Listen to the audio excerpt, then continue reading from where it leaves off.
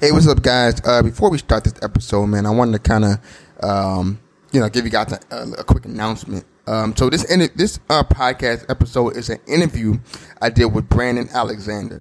He is the author of The Winter's Cactus, right? So it's actually funny how we met, man. So we are both a part of this young black professional, group me, right? And we was having a conversation one day, and I said something. He had sent me a direct message, and we started having a conversation from there. Learned that we had some things in common. I learned that he was doing a book, and I said, man, I got to get this guy on the podcast. So I said, look, man, just come on the podcast, man. It seems like you got an interesting story to tell, and I think it would be dope to have you on. So I think there's a lot of value in this episode, and I think you guys are gonna enjoy it, right? So let me get through my announcements because I don't actually do that in the episode. So again, you can follow us on Twitter at DYD Podcast, Instagram, Dominate Your Dollar. You can find us on Facebook if you search for Dominate Your Dollar, right? Don't forget to give us a 5-star review on Apple Podcasts, and also share it with your friends, right? If these messages are resonating with you, which I'm sure this episode is going to be a banger and it will resonate with you, share it with your friends, man, so we can all dominate our dollars together. All right, let's get into episode 26.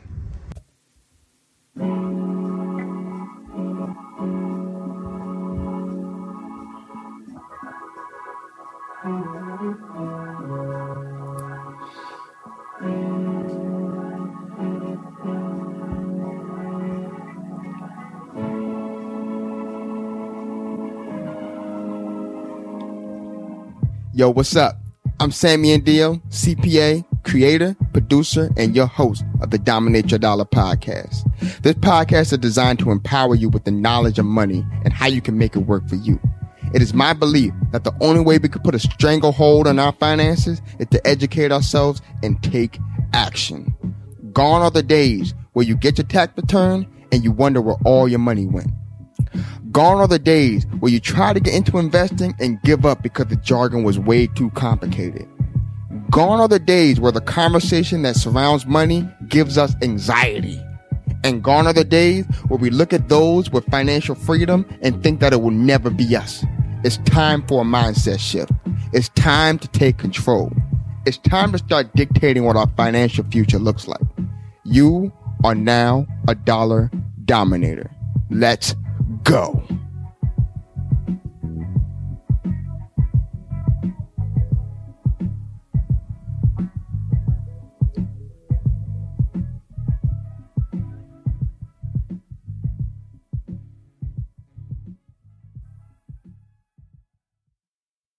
Yeah, what's going on, man? Hey, nothing much. What's going on, Sam? Doing good. All right, man. So, yeah, man, I'm happy that you were able to, come out for this interview, man. We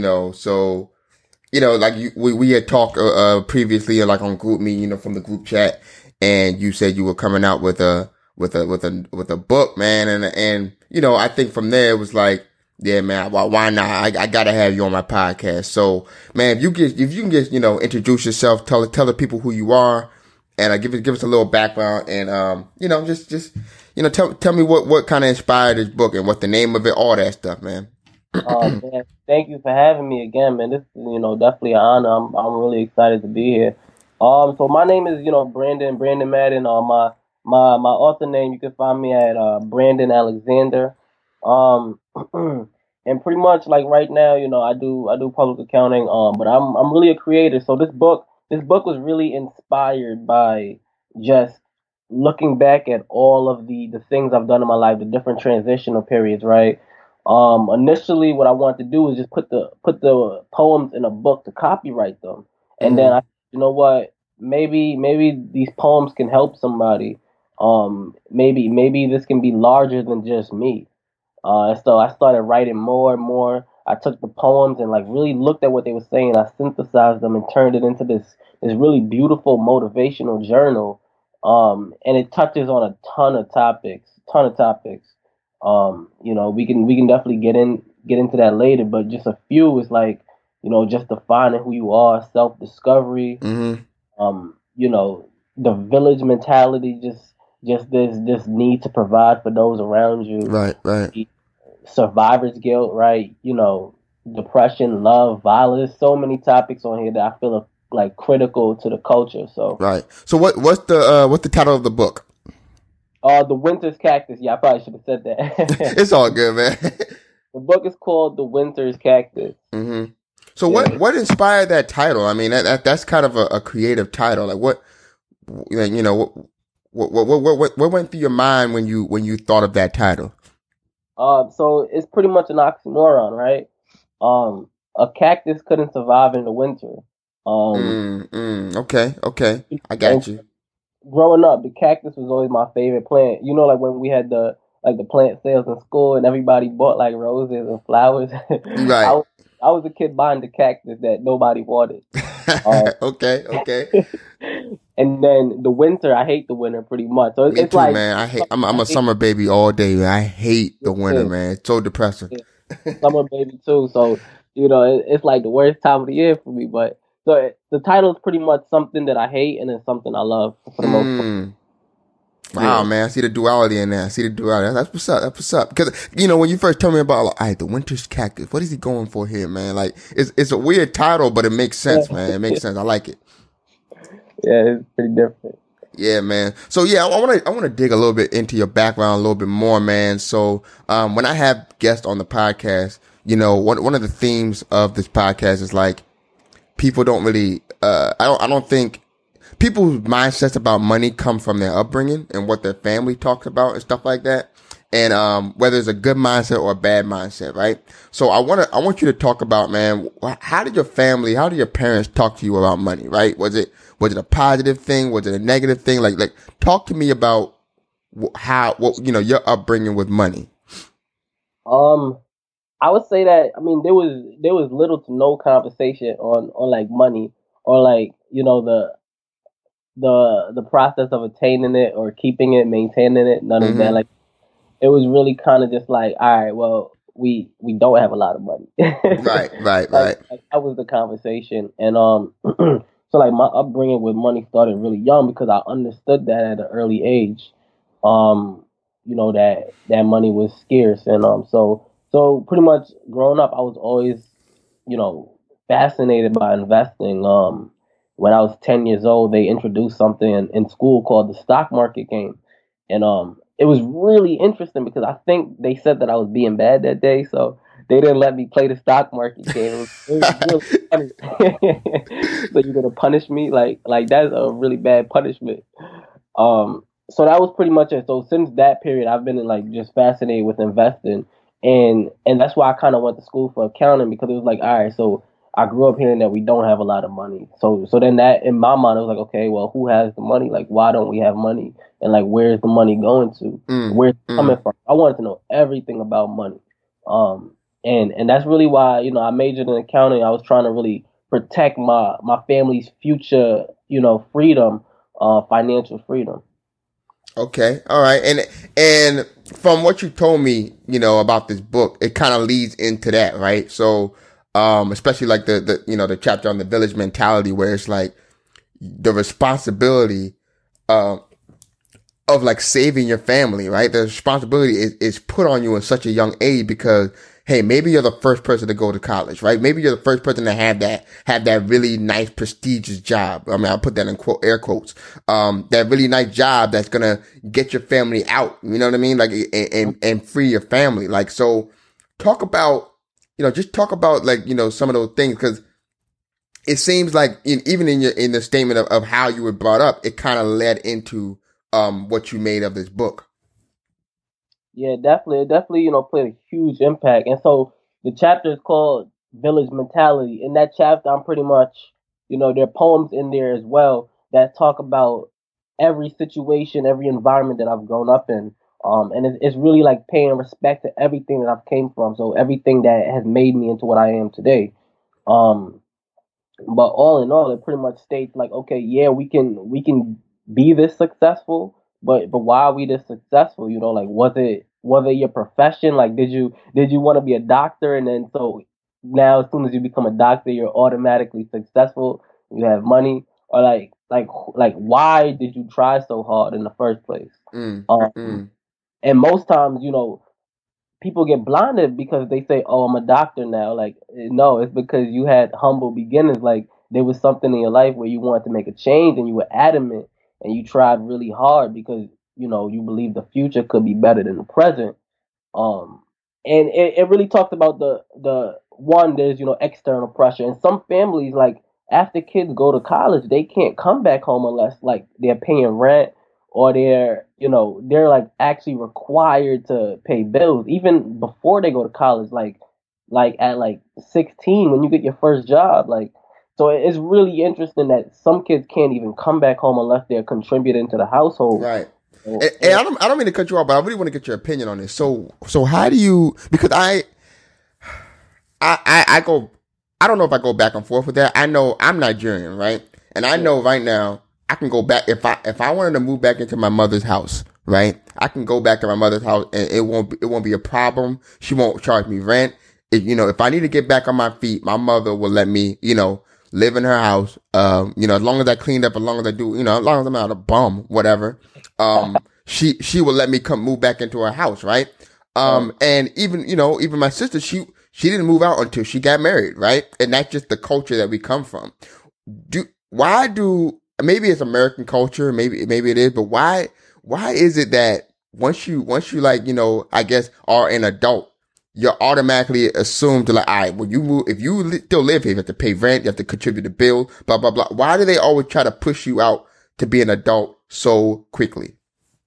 I would agree with you on that statement. Like, my mom has been very patient with me as well, and so I could definitely come back home at any time too. Like you said, as long as you clean up, you take care of the place. But I think this goes back to like it is deeply rooted in the socioeconomics of America, and unfortunately the way like certain systems in America was set up, targeting urban communities, such as like welfare. So like I don't know if this is the answer, but this may be a factor. Sometimes like people are on welfare, and when that social worker comes and they see you got this kid has turned 18, and you don't get any more money for that child anymore. I see. You Gotcha.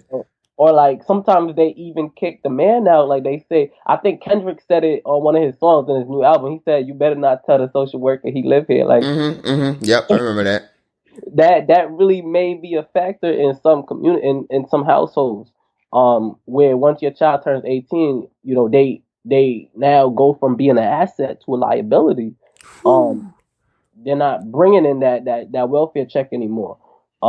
And so that's something that's deeply rooted in the socioeconomics of our communities. That I think it's a mindset change. And I don't really know what to say on that because it's really a delicate subject. It is. It is. It definitely is. I don't mean to put you on the spot, but I mean it definitely because because okay, I know for me, right? I know my kids. I don't want them, and I think the premise comes from I don't want my child to be sheltered, and I want them to really understand what life is about, right? I want them to pay rent so they know that when they get out in the real world, this is nobody's gonna be. There's not a safety net out there. You have to take care of yourself, right? So I think the premise is I want to groom my child to make sure that they know, once they get out there, they're gonna have to do these things for themselves, right? But at the same time, I think you may be hindering a child if you do that, because if they don't have the means to do that, right? If you're charging them rent and they literally do not have the money, or they're scraping to get the money when they don't necessarily have to, it can be kind of a setback for them, right? You're creating a setback for them when it doesn't even need to be a setback, right? You can create an environment where they can just build their money, and then when they're ready to step out, they step out, right? So, it goes both ways, because yes, you want your child to to have those skills when they get out. So it's not just a rude awakening when they get out, but also, at what point are you kind of holding them back from really building wealth, right? Right. Exactly. And it's a fine line, because like it's kind of like when they say, "Oh, you need experience for a job, but then you need a job for experience. Oh, don't let me get started on that, boy. Oh my gosh, man. Listen, I think that's the main complaint for us millennials, right? I mean, like, come on, like we filling out job applications, and then you say, oh, we need this much experience, but you're only gonna pay me, this like 45K or whatever. And like I just heard the other day, I was doing a college tour the other day. They're saying, yeah, that you need a PhD for entry level job now. I'm like, man, listen. What? Come on, man. But yeah, so we're we could talk about that for a long time, man. So I want to know, you talked a little bit about your book, right? I want to know, so, the basic premise of your book, like why should my audience, why should the Dominate Your Dollar listeners, man, why should they pick up this book and read it?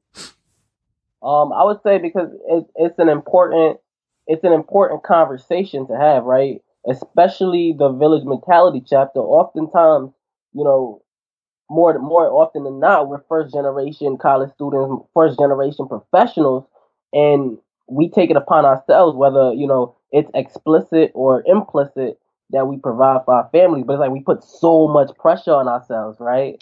And it's like the pressure. It's okay to not put so much pressure on yourself. Like we know you might want to help. We know you want to do all these great things, but you have to take care of your mental health first. And so basically what the book says, it talks about like mental health in urban communities as well. It's like we put so much stress on ourselves to do all of this, to be legendary, to be great.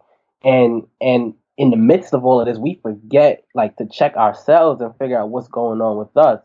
Right. And it talks about like love, really like compassion amongst mankind, violence. So it's like a lot of different things that go on within our community specifically as well, but in the larger scheme of things. Right. And so it really reminds you to discover your passion. I think, I touch on discovering your passion, pleasure, and purpose. Right. You can never truly be happy unless you're able to create and be yourself, like fully express yourselves.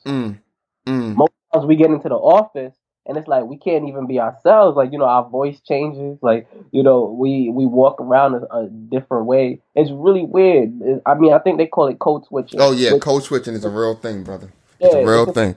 Tactic too, but so I touch on all of that within the book, and I think it's critical for the not even for the first generation college student. High school students can read this as like a forewarning. Like, it's okay to be yourself. It's okay to not put so much pressure. Like, we know you're tired. Just take your time. Right. And it's, man, I want to touch on the code switching topic that you brought up, man. And I think it's an inherent thing that all black people in America, just know how to do. Like, they just know, they were just brought up to kind of know that, all right, well, since I'm in this environment, I got to act a certain way, right? We can't fully be ourselves because, hey man, it might offend somebody. It might make somebody else uncomfortable, whatever the case may be. And we were taught that from an early age. This is what you have to do. This is how you have to act, around certain people. Yeah. And it's really interesting. Like, like you said, it's inherent. Like, I don't think, like it's something that we just know how to do. I think, Chris Rock said, or Dave Chappelle said, like black folk are just like, automatically bilingual. Yeah. Like we have chilling with the homies voice, and then we have like job interview voice. It's really funny that it happens that way. But yeah. And I when I look at somebody who can do that easily, I think about Jay-Z, right? Jay-Z is someone who can walk into a business meeting and really talk. He rubbed elbows with Warren Buffett. You know what I mean? Like, this is one of the most prestigious, most successful man, in the world right now. But like, he can also go to one of the roughest places and still garner that respect and talk to them in a certain way that will motivate them to do better, right? Like, I'm not saying that Jay-Z is going to every hood and trying to motivate them, but he could if he wanted to, right? He will still have that respect. They won't look at him like, ah, man, he a sellout, whatever. They gonna listen to him. You know what I mean? Because he knows how to speak to them, right? I think somebody else who I really respect and who just dropped an album, Nipsey Hussle, right? Nipsey Hussle Yeah. is someone who can definitely do that, right? He's very smart in a sense where he can talk to corporate partners and still, like, a big thing of him is still owning his master, still being the owner of his own fate, still, Right. controlling his narrative, right? But he can still, talk to the street, motivate them to stop doing what they're doing, right? Because he's been through that. So it's an unfortunate thing that we have to do it, but also I think, again, like the N-word, we turn it into a positive thing, right? Definitely.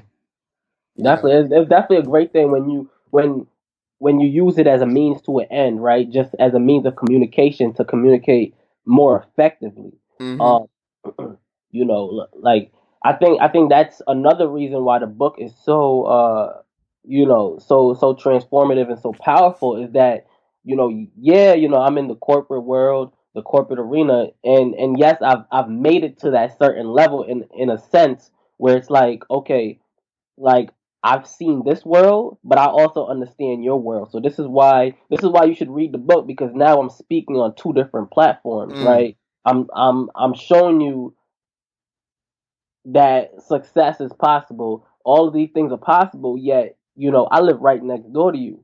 Um and so the conversation is something that you can understand, where it's like it's not like somebody just coming out of like their office on the 50th floor and just trying to like preach to you, like saying like don't do drugs, just stay in school. Like, Yeah, no, I right. respect you, right?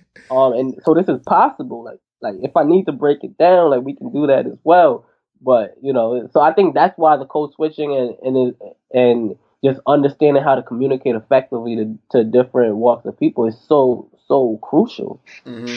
Yeah, Yeah, it definitely is, man. Like, again, like I said, on one hand, you're like, man, why do I have to do this? I want to be my real self. On another hand, it's like, all right, this is what I got to do. Boom, I'm gonna make it happen. I'm gonna become a master at it to get where I want to go, so I can bring my people up. And yeah, I always think about this. Like, I don't know if there's any other, and I'm speaking from a black man's perspective, right? So if black women feel like they need to do this too, I'm not excluding you. I'm just talking about from my perspective, right?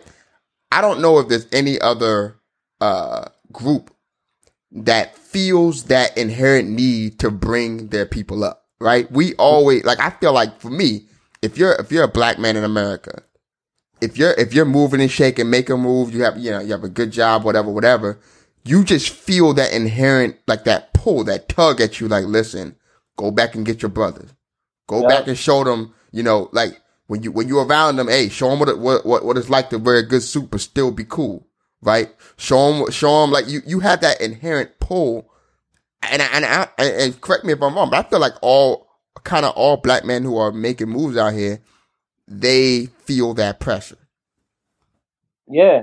It's definitely a pressure because it's another chapter in the book called survivor's guilt, right? Like, Mm. I'm touching on topics that are real and topics that we all go through yet no one talks about. So another chapter in the book is called survivor's guilt, where it's like there's like this inherent pressure to not only help your family with the village mentality, but now you have the homies. And that's the survivor's guilt. Like, okay, why weren't they able to go to the same schools as me? Why was I given this opportunity? Why are they still, like fighting to just get by? Like, this isn't right. So how can I help them now? Like, do I help them open a business? Do I give them knowledge? Like how do we even go about that without them feeling as if we think we're better than them? And Mm. most times it comes from, it's like, oh, now, oh, you left the hood, now you different, now you smart, oh, you Wall Street now, you can't come back here. But it's really interesting. Like, we don't want to have them say that about us, right? So we automatically say, I, before they start saying I'm Hollywood now, what can I do? It's like the worst. It's like the worst thing they can say, man. It It's really is. It's like, I don't know horrible. what it is. It's just the worst thing that someone can say. Is like, oh, you changed, man. You Hollywood now. You Like, Wall you Street. work You out hard, here. stay the same. Yeah, Like, yeah, he said that, but yeah. yeah. And it's again a fine balance where it's like, yeah, I want to help you. I want to bring you up from where you are. But I know if I keep on pouring into you, right, and you're not taking any of my advice. You're not taking any of my lessons, my failures. You're not taking any of that. If I keep on pouring into you, I'm going to be empty. Yeah. You know what I mean? Like, in order for someone to, this is I got this idea from a book I read, You Are a Badass and Making Money, right? And it's, some people feel bad when they desire to make a lot of money, right? When they desire to be successful, because they look at other people who are successful, seeing how they got there. Maybe they stepped on somebody, right? Maybe they did some unethical deals and they got to that point. And then you develop this belief that, all rich people are bad. All rich people are selfish or greedy or whatever the case may be. And this book kind of help you to kind of like, no, it's okay to desire money. You know what I'm saying? You don't, just because you desire money, just because you desire success, doesn't mean you're going to turn into that person, right? That you're not going to turn into Trump, right? You're not going to be you know what I mean? Like, that's just not what it is. So you have to kind of like realize that, right? You have to realize that, man, just because I want success, just because, I'm striving for success, that doesn't make me a bad person. That doesn't make me, that doesn't change my character, right? Yeah, exactly. It doesn't change your character at all. And I mean, sometimes like we look at it as like a Scrooge figure, but Scrooge was just really cheap. He didn't want to help out the community. But I think, if your goal is to get really wealthy, to put it all back into the community, I mean, obviously you have to keep some for yourself and for your, generational wealth, so keep it in the family. But I think philanthropy is an impressive tool. So, even with that, that's really what I'm trying to do with this book, with this movement, this idea of the winter's cactus, surviving in an environment that was supposed to kill you. Like, that's really, I think that'll make it okay, right? Like, I think you always have to give back, and make sure that it's in a resourceful way that actually promotes, you know, your agenda forward with whatever community you come from. I think philanthropy definitely is the way. Um, but yeah, so essentially, like, becoming rich isn't a bad thing, but it's really like, what do you do after that? Like, Right. like money isn't really the only, time is like the only luxury. I think I heard Kanye say that a bunch of times, but really, like, so if you can, like, money at a certain point becomes less valuable than appreciation. Then peace. Like, yeah, peace. Like, so to me, like, appreciation is way more valuable than money. Like, when people say, "Wow, B, I'm proud of you," like you're really out here trying to make a difference. Like, I feel like $1,000,000. Like, I just made $1,000,000. Right. So. Yeah, man, for sure. So, I think it's interesting as you were talking to me about the book, and even throughout this conversation we're having today, when you say that, I think you took an interesting take on how you constructed this book, right? So, autobiographical poetry, right? And you want to use that as a form of motivation, right? I don't hear a lot of accountants who are into poetry or who are into arts. You know what I mean? Like, just, it's just being honest. A lot of accountants are very analytical, are very, very straightforward, data driven, how do you even, get that? Like, what made you want to do autobiographical poetry, to kind of get your point across? Like, what inspired that? I think so. Right? I think it's more so about separating what you do from who you are. I've always been a creator, and it was really interesting. It was really interesting. Like, I got to college, and all of a sudden, like, even before college, I was interested in, like, stocks. Right? That was always my base. Like, I was always, like, no matter what I did, I was always gonna invest the money and get like 10% a year. Like, that was my goal. Like, ever since, that incident when I was like 10. Right. I That's was crazy always, how that molded you, man. That's crazy. yeah, it molded the entire thing, my maturation, everything. So pretty much, um, I had always been a creator. Like, I was always on stage. I recorded my first, like, series of songs when I was like 8 years old. Mm. Um, so music and creating has always been who I was. Now, it wasn't until I got to college, right, or maybe a little bit before college, where I started reading the Wall Street Journal.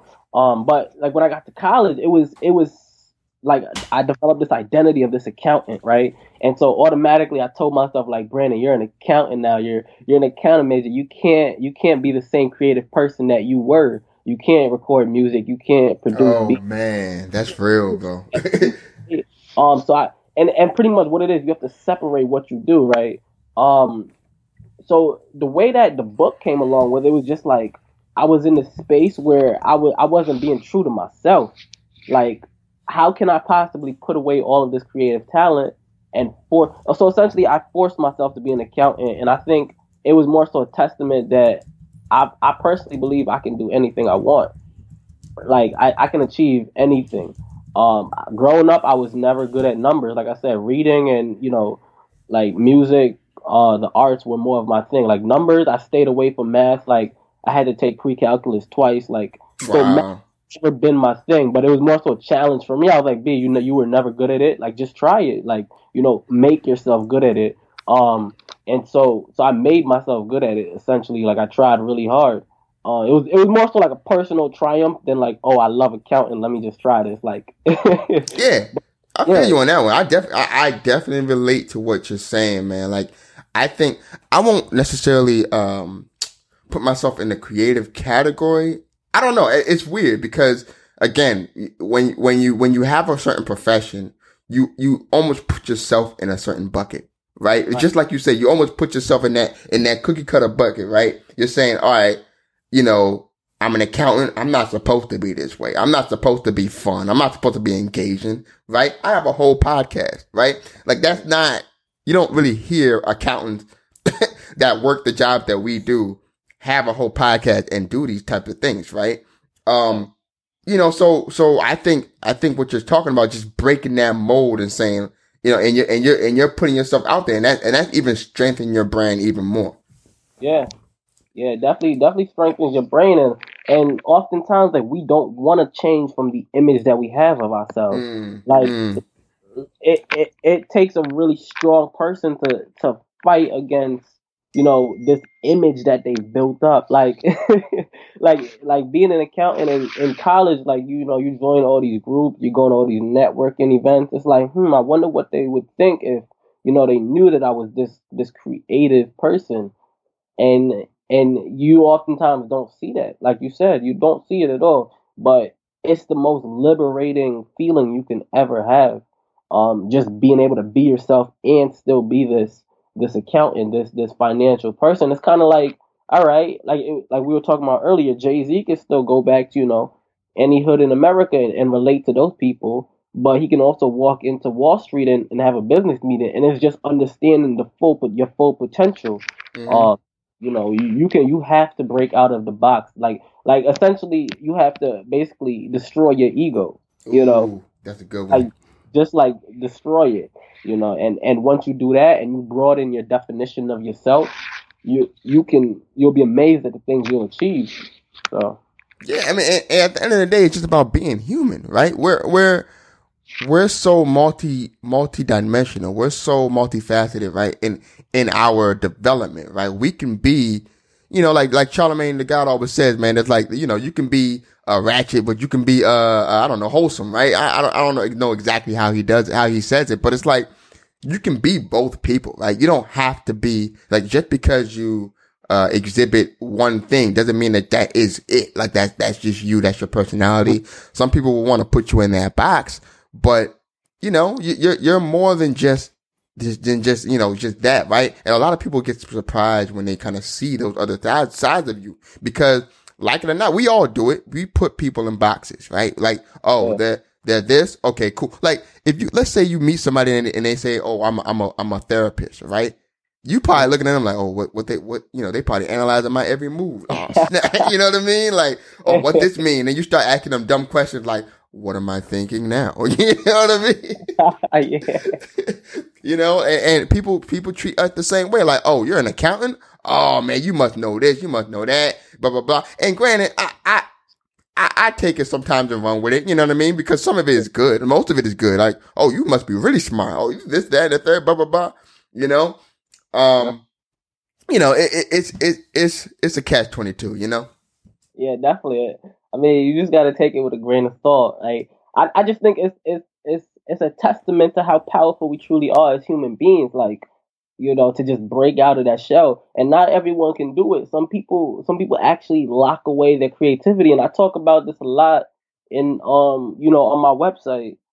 There's something that I sent out, to just my followers, the people who like the core fans. I sent them. I call it the passion pack. But I really talk about how can you discover your passion.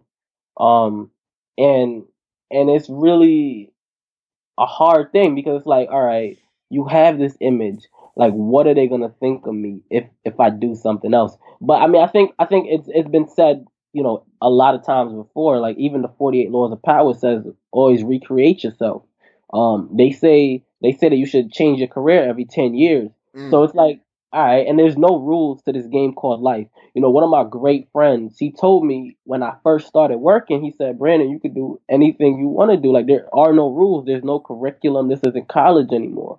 Like if you want to jump out of a plane and go skydiving, like, you go be the best skydiver out there. Like, so there's really no rules, even though, like, we have all these exams we take, all these benchmarks for our careers. Like, oh, I want to be a homeowner by 30. I feel like you could be a homeowner at 23. Like, it really depends on how hard you work for it and how you define what you want, how you define your success. And also, let's say you don't make that goal as being a homeowner at 23, right? It's okay, right? It's okay, like, right, exactly. It's okay. Like, you can be a homeowner at 40. You can be a homeowner. Like, it doesn't matter, right? It doesn't matter when you finish school. It doesn't matter all these things. It's just, it goes back to what you're talking about in your book, that pressure that we put on ourselves. Like, we said, and it's like, and it's just crazy. Like when I first started this podcast, right? My first episode I dropped, it was called Imposter Syndrome, right? Because how could I just before, I was really hesitant of starting this podcast. Like, how could I talk about money? You know what I mean? And I'm still in the fight. I'm still in the fight trying to get my money right? I'm still in this fight trying to understand the financial system that we live in today, right? I'm still in this fight. How can I come from a place of authority in talking about money? I think for high performers, for people who are very ambitious, they always go through that imposter syndrome, and it's inherently that pressure that comes along with gaining certain levels in your life, right? You're expected to know this, you're expected to know that. You know what I mean? So, and just hopping out there and just doing things, right? And just doing it, coming from, like, even writing your book, I'm sure it was like, what qualifies me to talk about this type of thing? You know what I mean? I said that, yeah. I said, who I think I am, like. Yeah, exactly. But we see people, kind of walk in their light all the time. Why can't we? Right, exactly. And I think like I really sat there and asked myself so many times, like, who do I think I am for writing this book, for touching on all these topics? But no, like, these are real topics. Like, it's like I've literally went through this, right? So I mean, I think life qualifies me to talk about this. Yeah. Yeah, for sure, man. And it's just, you always, I know for me, I always think that, somebody gonna hop out and say, nah, you a fraud, bro. Like, get out of here, man. You don't know nothing about money. I don't know. I always have that fear that comes like, nah, you don't know nothing about this. I seen your bank account, man. Nah. Yeah, 0, 0, 0. Yeah, exactly. Like, you think people are going to come out and say that, but that's not even the case. Cause, people are dealing with their own issues. They just want to have a message that kind of, that resonates, that will help them out. Right. Mm-hmm. So, yeah, man. So, and this was a really good conversation, man. I appreciate you coming on, bro. Oh, man, this was good. Definitely hoping to come back sometime soon. Oh yeah, definitely, man. Definitely. So, I want you to talk about, like, some things other things that kind of inspired you, not just your life, but like some books that you read that kind of like, or podcasts or anything that that you kind of, come across that kind of help you on your financial, your professional journey, or maybe something that help you write this book? Like, what are some books that you read that kind of help you get there? And books are really important to me. Like in 2018, I'm doing this 52 book challenge, so I'm on book 6 right now for the year. But so books are really important. But I would say like Rich Dad Poor Dad, definitely, his first book, pretty much like what rich parents tell their kids versus what poor parents tell their kids. Mm-hmm. I think that was very critical. And that one hits close to home as well too, because those ideologies are more or less real. Like that's really what happened. Yep. I would say, and then his second book, his guide to investing, that really helped put things in perspective. How to Win Friends and Influence People. Yep, Dale Carnegie. Yep. Yup. What's another one? Recently I read this book by Nicole McLaren Campbell, I believe, a Jamaican author actually. Okay. And it talked a lot about just breaking out of that box, asking for what you needed, like really like doing away with fear. Her book called Make It Count, tips to unlocking your vision. So that really put things in perspective as well. And last but not least, I would say Charlemagne the God's Black Privilege. Yeah, man, I love that book. I love that book for sure. Aside from it, I had the audiobook, so aside from it just being entertaining, like because of Charlemagne, he really the principle that just live your truth. He said put yourself on, and he said respect goes far. So I think like those 3 principles from that book really put things in perspective for me recently. And respect, definitely coming from the urban community, respect and reputation definitely goes far. And even in the corporate world, right? So we take that and translate it to the corporate world. And I think it's just in general, it's like the golden rule, respect those, treat others how you want to be treated. So yeah, those are the books that really, influenced me a lot. Yeah, man. I'm gonna check out that I think that third book you were talking about from the Jamaican author. What was the name again? Nicole McLaren Campbell. Yeah, it's called Make It Count. Make It Count. Yeah, I'm definitely gonna check that one out, man. The Charlemagne the God book, man, golden book, man. If you haven't read that book, please, man, get that book, get the audio book. I'm an audio book guy. What you are you the type of person that like to have that physical book, or you're an audio book guy too? Historically I had the physical book before Audible kind of came out, but yes, now I'm really into audio books. Like just on the drive around the city, like, you can knock out a book. Driving up like a 2-hour drive, you can knock out a book. So it's really efficient. Yeah. Yeah. And I don't know, I'm not gonna say I feel guilty, but it's like, damn, am I really like, I don't even know why I had these thoughts that come in my mind, but it's like, am I really like absorbing everything that's coming in this book? If I'm just knocking these things out so quickly, like I read like 3 books in like one weekend because I just had to drive, I had to drive far that weekend, right? And I was just like, all right, well, let me listen to this audiobook. Mm-hmm. You're like, I don't know, like do thoughts like that come in your mind? Like, man, I'm not getting the physical book. Am I getting the real jewels from this book? Yeah, no, somebody hit me with that. They say you cheating because you're not reading the physical book. You cheating.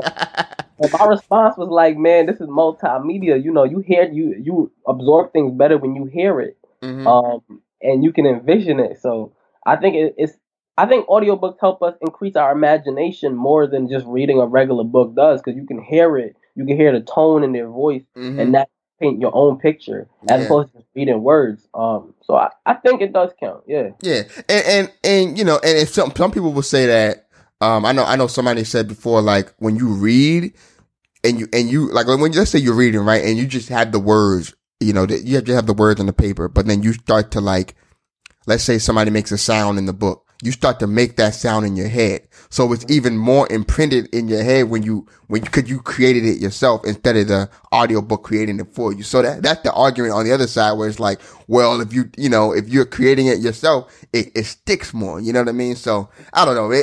I go back and forth with it all the time, man. Cause I know I felt like, man, am I cheating, man? Like I'm over here just knocking out these audiobooks and everything. But a lot of people don't read at all. So I guess that. Yeah, that's another thing. That's another reason why I wrote this book. Like, because it's like, all right, maybe if you see somebody who looks like you who lives right next door, maybe you'll decide to open a book. Like, it's just so many opportunities. I'm looking to build a door of opportunity. There's other special announcements too. So maybe next time, you have to have me back. I could, fill you in on those. Yeah. Definitely, man. So I'm looking forward to reading the book, man. You send me the pre-order. I'm definitely gonna get myself a copy, man. I'm gonna support you.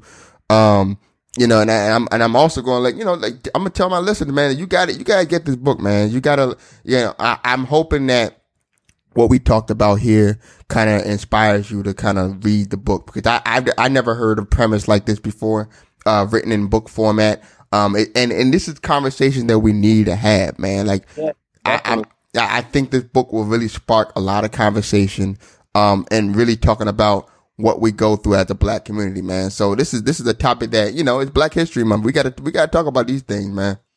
Yeah, we definitely got to talk about it. Yeah, it's really interesting, but that's why we're doing it, just to have that conversation. So. All right, man. So tell everybody where to find you if they have any questions. If they want to get a pre-order link. I heard you say you had a blog or whatever. Just put all that out there right now. So and I'm also going to put it in the description so they can go find you. Oh, that's beautiful, man. Thank you. Yeah, everyone, you can find The Winter's Cactus by Brandon Alexander at thewinterscactus.com. Once again, that's thewinterscactus.com. You can pre-order exclusively on that website. And the book will be available on all book publishing websites, anywhere books are available on March 10th. So that's Amazon, Ingram, sites of that nature. So it's exclusively at thewinterscactus.com right now, and on March 10th, Amazon and everywhere else will have the book. And there's free giveaways on the website as well. You can find merchandise on there. You can find tour dates. I'm having a release party. If you're in New York City, I'm having a release party at the Parkside Lounge on March 10th from 4:30 to 8:30. So definitely check that out. You can grab tickets at thewinterscactus.com. You can pre-order at thewinterscactus.com and get your free copy of the Passion Pack, the #1 guide to discovering your passion, at winterscactus.com as well. So there's a lot of free giveaways on there, a lot of value, and you can stay in the loop. All right, man. And what about your Twitter, man? Anybody, like, let's say they just want to hit you up and just ask a couple questions. You have some social media stuff that you want to share? Oh yeah, definitely. On Instagram, it's at _Brandon Alexander _. And then Facebook is Brandon Alexander as well. So Instagram, once again, that's at _Brandon Alexander _. All right, man. So you heard it here, man. If you have any questions, go ahead and hit them up, man. If you want to continue the conversation, hit them up, man. And if you guys really want to you want to bring them back on the Dominate Your Dollar podcast and just talk about some other things, you want to dive a little deeper in this podcast. I mean, in this conversation, let me know. I'm definitely happy to bring them back on. And again, I appreciate you for coming on. And I guess we're gonna sign off on that, man. Hey, thank you, Sammy. I appreciate you having me. Thank you to Dominate Your Dollar. Look forward to talking to you guys again. All right, man. Peace. Peace.